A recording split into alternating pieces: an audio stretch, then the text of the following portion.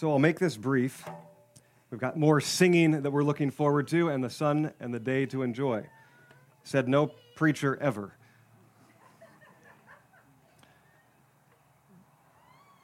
I have a few words, and we'll see if the Spirit has others for us. One of the major themes in Mark's gospel, Mark is revealing who Jesus is to a world that can't seem to grasp him or understand him or get their head around him. They are not believing and receiving in him, and our world always does that. We try to find a box for Jesus that we have constructed and fit him into it or force him into it, and he is simply uncontainable, and he is totally other and even greater than that. The tragic thing for the Jews, the Jewish people, was this was meant to be, he is their Messiah, the anointed one, the Christ, the one long prophesied about, the fulfillment, the coming of God's kingdom and deliverance in every way, in every great way, and they could not receive him and believe in him. This is tragic for the world because King Jesus is the leader and the ruler that we all desperately need and long for. A king who loves, a king who rules by serving, a king who is committed to justice and mercy and benevolence, a king who pours out his life for the hurting and the broken, the sick and the suffering, the marginalized and the oppressed, the poor and the weak. No wonder the world does not grasp him. We cannot fathom a governing authority that uses their power only for good, that loves, that gives, who is humble, who speaks wisdom, who shows mercy and compassion, who is just, and who holds all who would serve with him, under him, to be like him, to accountability, to his standard and to his character. One who rules through service and sacrifice. And so our world continues to struggle to grasp him, receive him, and believe in him. His is the upside-down kingdom from our perspective, but he makes all things right. We fail to grasp and understand and therefore struggle to believe and receive in him, especially those in power and those with affluence, which is a commentary into our culture today. But even as Mark's gospel reveals for us, those that were closest to him would continue to struggle to believe and to receive. We've seen that again and again, the disciples saying, "Who is this?" Being astonished once more at his signs or his authority or his power or his teaching.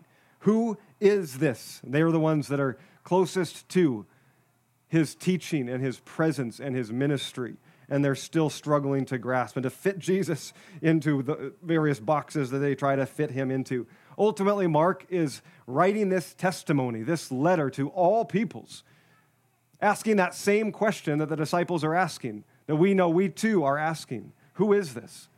And who do you say he is?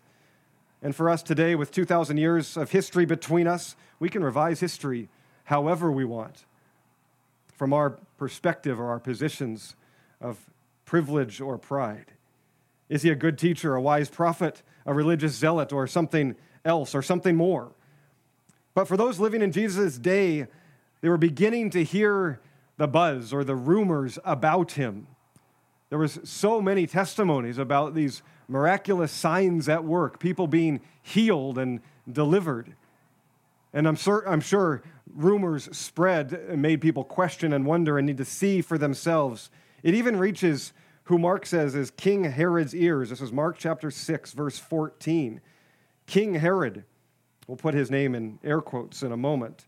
King Herod heard of what the disciples had been doing because Jesus had given them authority to go and extend the kingdom, to confront evil spirits, to deliver, to even miraculously heal the sick by anointing them with oil and praying over them. So King Herod hears the rumors about Jesus. His name had become known, so at least the disciples got that part right. They're making Jesus known, not themselves, in the works that they were doing. Some of the rumors, some said, well, John the Baptist has been raised from the dead. That's why these miraculous powers are at work in him. Others said, he is Elijah. And others said, he's a prophet like one of the prophets of old. And I'm sure these were just some of the rumors about him. It's interesting, though, that almost no one was denying the supernatural around Jesus, the miraculous nature. There were too many testimonies, it seems, of his work to simply ignore what was taking place, that even Roman officials with little to no sympathy for the Jewish people or their God were believing in the supernatural signs and testimonies about Jesus, so that even King Herod would start to believe in the miraculous nature of this man. And we'll see that testimony in a moment. But King Herod, air quotes, is Herod the Great's son, Herod Antipas. He's also called Herod the Tetrarch, tetrarch simply meaning quarter. He was a regional ruler of the area of Galilee and some of the surrounding regions to the east of the Jordan River. So he had a small area that he was over, and he thinks of himself very highly. And we'll see that in his tragic encounter and testimony as there's a flashback that is presented to us by Mark. King Herod even started to believe in the supernatural about Jesus. It's interesting, though, if we step back, we know that he is no real king. He's like a puppet king or a regional ruler. And Mark knows this. Why does Mark call him king here? The other gospel writers don't. I believe he's using it ironically, as a juxtaposition between the true king, Jesus, that he is revealing, that this king is no king, and perhaps he is representative of so many earthly rulers. And regardless of Mark's intention, though that can't be proven, I think it is fairly obvious as we read the story, the irony and the juxtaposition between Herod and Jesus. Herod, the one who has been given authority to rule a region by Caesar himself, who they called God or Lord. And he's given his authority to this Herod to rule and to reign. And yet his rule is wishy-washy, and he is weak. He is stumbling and he is bumbling. He is out of control. And his rule won't last long. While we have Jesus, the one who is the true king, who has authority not over only this region, but over heaven and earth, whose rule will endure forever, though it will end on earth and extend for eternity. And for the moment, one is being elevated and esteemed. The other is being denied and rejected. We see this contrast. Let's look into this poignant recount of John the Baptist's murder. It's a flashback in the midst of a story. Some have called it a Markan sandwich because it shows up in the middle of a story. I wonder if that's like a Cuban sandwich. Thank you for the chuckle. It won't come through the recording. This is such a deplorable description of Herod's character, a window into the base depravity of the Roman power structure of the day, and perhaps in ancient commentary of all power structures up to today, our current present. So hang in there. King Jesus is still king. May we grow in our longing and desire for this king and his kingdom by once again feeling the sting of earthly power. Verse 16 and following of Mark chapter 6. But when Herod heard of these rumors, he said, It is John, whom I beheaded. He has been raised from the dead. And here's now where the flashback comes in, the recounting of what had taken place. Mark tells us, For it was Herod who had sent and seized John the Baptist, bound him in prison for the sake of Herodias, his brother Philip's wife, because he had married her. It's a little messed up family. For John had been saying to Herod, It is not lawful for you to have your brother's wife. Philip was still alive at the time. Herodias had a deep grudge and hatred against John the Baptist and wanted him put to death. But she could not, for Herod feared John. He knew that John was a righteous and holy man, and he kept him safe in prison. While he heard him regularly, he would listen to his teaching. He was greatly perplexed, but he heard him gladly. An opportunity, though, came when Herod, on his birthday, gave a banquet for his nobles and military commanders and the leading men of Galilee. And Herodias' daughter came in during the party and danced for them. And she pleased Herod and his guests. And the king said to the girl, Ask me whatever you wish, I will give it to you. He vowed to her, Whatever you ask, I will give, up to half of my kingdom. And so she went out and said to her mother, What should I ask? And her mother said, Ask for the head of John the Baptist. And she came in immediately with haste to the king and asked, saying, I want you to give me at once the head of John the Baptist on a platter. And the king was exceedingly sorry. But because of his oaths and his guests, and his pride. He did not want to break his word, and he immediately sent word to an executioner with orders to bring John's head. And so he beheaded him in prison and brought his head on a platter. He gave it to the girl, and the girl to her mother. When John's disciples heard of this, they came, and they took his body, and they laid it in a tomb. Here we have this tragic flashback that sets the stage, and we might wonder, though, why here? It's clearly out of order in the story. It's a reminder to us, as we've seen before, that Mark, as most ancient writers and the gospel writers, aren't primarily writing historically or chronologically, but thematically. And so when things jar us that seem out of order to our ears, we should notice, and they would mean for their audience to read that as well. Why here? Why are you putting this here? We know that took place there. That doesn't line up. So where's the theme? And I think Mark is showing us a few things in this that we would notice some foreshadow and maybe some irony. The treatment of John at the hands of the Roman authority is a foreshadow to the treatment of Jesus that is coming, that we'll begin to see about Jesus' own testimony. John, a righteous, holy man, killed, though innocent, laid in a tomb. We know what is coming for Jesus. So there's some foreshadow that Mark is bringing to us. There's also some irony. I think it's ironic that Herod, as weak and evil and ungodly as he is, he believes in resurrection. That's his conclusion. While the disciples, the ones closest to Jesus, will deny Jesus' claims to resurrection and not believe him. So there's irony in this. There's also irony in the juxtaposition that we'll look at in brief between Herod and Jesus. I do believe Mark is also illustrating a couple other themes by putting this account here where the bread of the sandwich, so to speak, is the story of the disciples being sent out, finding victory in the authority of Jesus, but now coming back to Jesus and giving testimony. We'll see that as the back end bread of the sandwich, so to speak, or that bookend. I think it's evidence to any who would follow Jesus as his disciples, who would go out on mission, though not ready to count the cost. Look what happens to those that continue without fail to consistently proclaim truth, to speak truth to power, to represent Jesus, to not deny his lordship and his kingdom. And those who do may suffer greatly and have incredible loss. Second, another theme. No one seems to grasp Jesus' true identity. We might say this is Mark's primary point to reveal. And it is possible to follow Jesus and even be on mission while not fully coming yet to believe and having more room to grow in faith, which gives, hopefully, all who would hear and all who would read incredible hope and encouragement. Jesus is the King of Kings, the Messiah, the Savior, the Lord. But it was easier for Herod to believe in resurrection of John the Baptist than to believe that was true. And clearly we could say he did not want to believe, nor would anyone in power who wants to maintain power and keep control want to believe that Jesus is King of all kings and Lord of all lords, for what that would mean for our own rulership or power.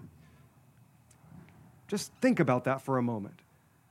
Herod saw the head of a man that he had tragically murdered on a platter before him. And all of his guests would have testified to that. And his conclusion to the rumors of the supernatural happening in and around Jesus and his followers is, that man is alive again. He's been raised from the dead.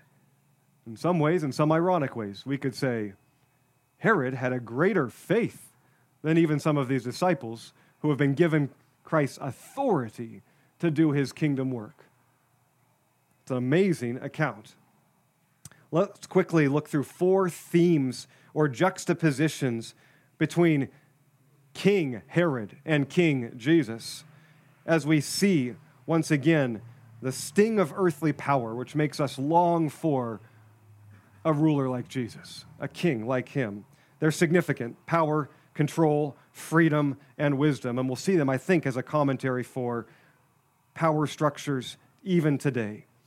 Herod Antipas is truly weak, though he's disguised by a facade of power and authority and pomp and importance. Jesus, his true power is concealed in his service, his sacrifice, his meekness. And no wonder the world struggles to receive him and believe in him. Human nature is to have authority and to have power and to keep it, like Herod's, at any cost. not to lead and to rule by laying down all things, by giving up one's life for another, by pursuing the hurting and the marginalized, the oppressed and the powerless. And that's the way of Jesus. Contrast number one. Number two, control. This earthly king, who's with his power and authority is supposed to have control, clearly is out of control. First, he can't shut John up. Imagine his incessant wife, who seems to be the one that has the most anger and bitterness and grudge about their relationship. They must have had an affair, because later, according to Josephus, Herod will be deposed and exiled, and Herodias will go with him, though she did not need to.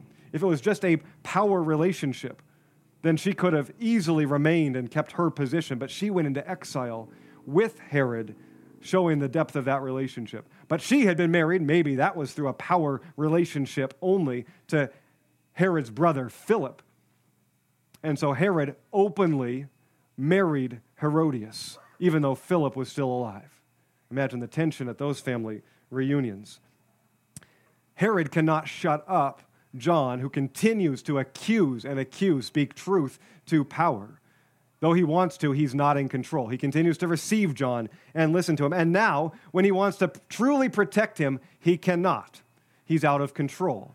Furthermore, we see in this party, and his guests likely drunk, the daughter of Herodias, named Salome in other places, comes in and dances. And the language is what we probably fear or assume, a provocative kind of dance that aroused the guests to make Herod proclaim up to half my kingdom in pride. It was not his kingdom. But to make this oath that is ultimately not his to give, and he's out of control in his flippant tongue. Jesus, in contrast, the one in complete control of his words, of his actions, of his passion, of his path. He also will speak truth to power and be unwavering. But he will lay down his life. He says in John 10:18, I will lay down my life and no one takes it from me. I have the power, I have the control to lay it down and take it up again. It has been given to me from my Father in heaven. The contrast is striking. Third, freedom. Ironically, Herod, who was free, ultimately had no authority over him except for Caesar, who was a continent away. He had freedom to do just about whatever he wanted, and he was putting it on display here for his guests and these high-ranking officials. Though he has this appearance of freedom, he is truly enslaved. He is in bondage. He is a puppet ruler, but more than that, he is in bondage to his own passions, his own lusts for pleasure, which is evident, for power, for authority, and the approval of men, which may have been his greatest pursuit and enslavement. He is not free. Jesus, the one who is truly free, King of kings, Lord of lords, with all authority, gives up his freedom to enter into flesh, into humanity in the incarnation. He gives up his life and lays it down that we might become free. He came and proclaimed Isaiah, the fulfillment of the Isaiah prophecy in Luke chapter 4. I have come to set the captives free, those in bondage and those oppressed, to give freedom. The Apostle Paul will clearly pick up on this theme in many of his writings. The most concise, I think, Galatians 5:1. It is for freedom that Christ has set us free. And while we pray and long for a holistic freedom in every way, primarily Jesus comes to set us free from our flesh, from our inward desires and passions for approval, for control, for power, to set us free from that sin which would lead us away from the kingdom of God and into our own kingdoms, to deliver us from that pursuit and bring us into true freedom under the one true King. That's contrast 3. Power, control, freedom, and finally wisdom. The one who should have been wise to rise to that kind of position, to at least understand the world and how it works and how the power structures are at play, what authority is and is not. This king is completely ignorant and foolish. He is blind and he is hard-hearted. He's intrigued by John. He continues to listen to the truth being preached, and it seems to tickle his ears. He keeps listening and intrigued, but rejects and denies in his hard-heartedness. His foolishness on display in front of all of his guests, out of control, saying what he means not to say and cannot follow up, making assumptions that he knows nothing about, I believe is a microcosm of his overall rule. According to the historian Josephus, when he is exiled by Caesar Caligula in AD 39, it's because of his flippant tongue. He was accused of being a conspirator, but many others believe likely he was simply proclaiming how big he was and powerful he was and how much he could have control and he could take and he would rule. And Caesar Caligula got word of that and exiled him. So by his flippant and loose tongue and maybe by his own passions, he proves that he is a fool. And Jesus stands in contrast as the wisdom of God, the revelation of truth, the one true reality. John 14:6, he proclaims, I am the way, the truth, and the life. He is ready to heal and to save all who would turn to him, all with soft hearts and open ears, all who come in repentance, while many remain hardened, stubborn, foolish, and arrogant. Jesus would say in this famous Sermon on the Mount, Matthew 7:26, everyone who hears these words of mine and does not put them into practice is like a fool who would seek to build his house upon the sand with no foundation. And you probably know the rest of that parable. On that sobering note, how do we respond? Feeling again the sting of earthly power, if it is a commentary for today, because not much has changed in our world. But also, I pray, the hope of the one true King, as we've already been singing today, the King of glory, the King of all kings, the King who rules and leads forever in a way that is unlike what our world even knows and grasps. Will we ever? Which king do we want? Which king will we serve? Which king will we worship? Here's 3 things to respond. They almost rhyme. First, we lament. We lament. Our world is so full of evil and abuse. Rulers and kings like Herod, how is it they keep getting into positions of power and authority to oppress and abuse? By our actual votes, or by our votes of allegiance or approval or association, or by the very systems that we have constructed? We feel the sting of earthly power. We lament over the seemingly insufficient number of humble, wise, self-controlled, meek, Christ-like men and women who lead and love like Jesus, giving their power away to serve. In our world, they continue to be ignored and marginalized, and maybe themselves oppressed and persecuted. And we keep having this historical cycle of after their death, getting aware of their teachings and what they stood for, and then elevating them. Like Martin Luther King Jr., like Nelson Mandela, Mother Teresa, and Gandhi, and on and on. We continue to do the very same, maybe because of the systems that are put in place of power in our world, but because we are creating and fostering and sustaining those same systems, because it is by our nature to do so, without the hope and the indwelling of the Spirit, which sets us free and makes a whole new kingdom in the authority of one ruler and one king. So we lament and we repent. That should lead, lament should lead to repent. A change of mind and a change of thinking. That is repentance according to Mark. That's what the word literally means. To see things in a new way, to believe things in a new way, to change but it's involved. The actions and the word are involved with our thinking. They must go hand in hand. We must, by our thinking, change our behavior.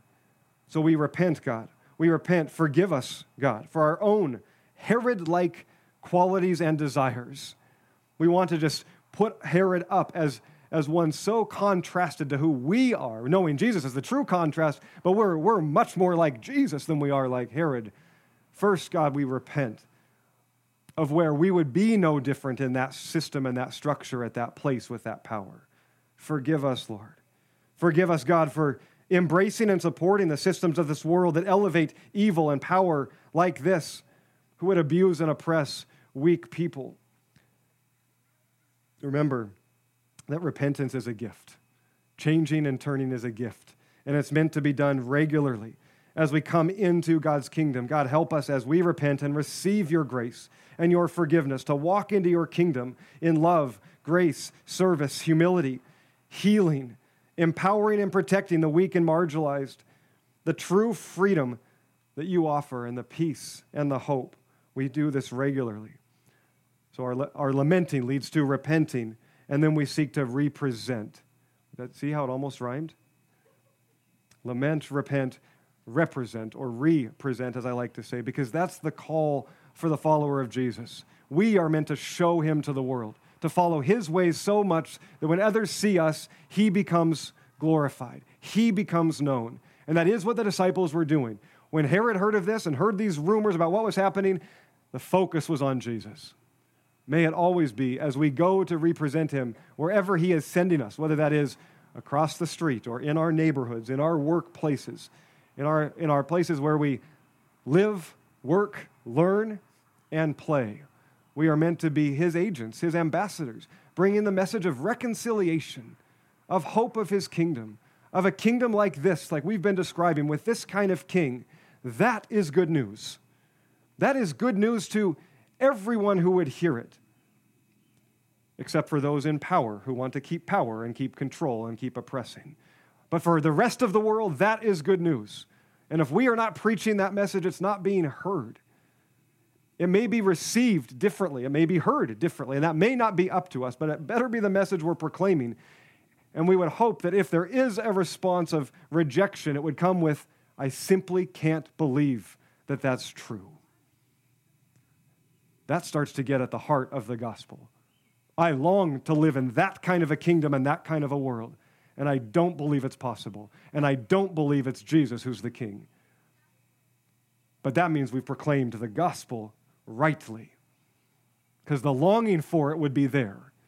But the lack of faith to believe, or the hardness of heart potentially, or just the not yet ready to step into that kind of a kingdom, that's the barrier, not any earthly barriers or walls that we tend to construct in our own ways and our own wills.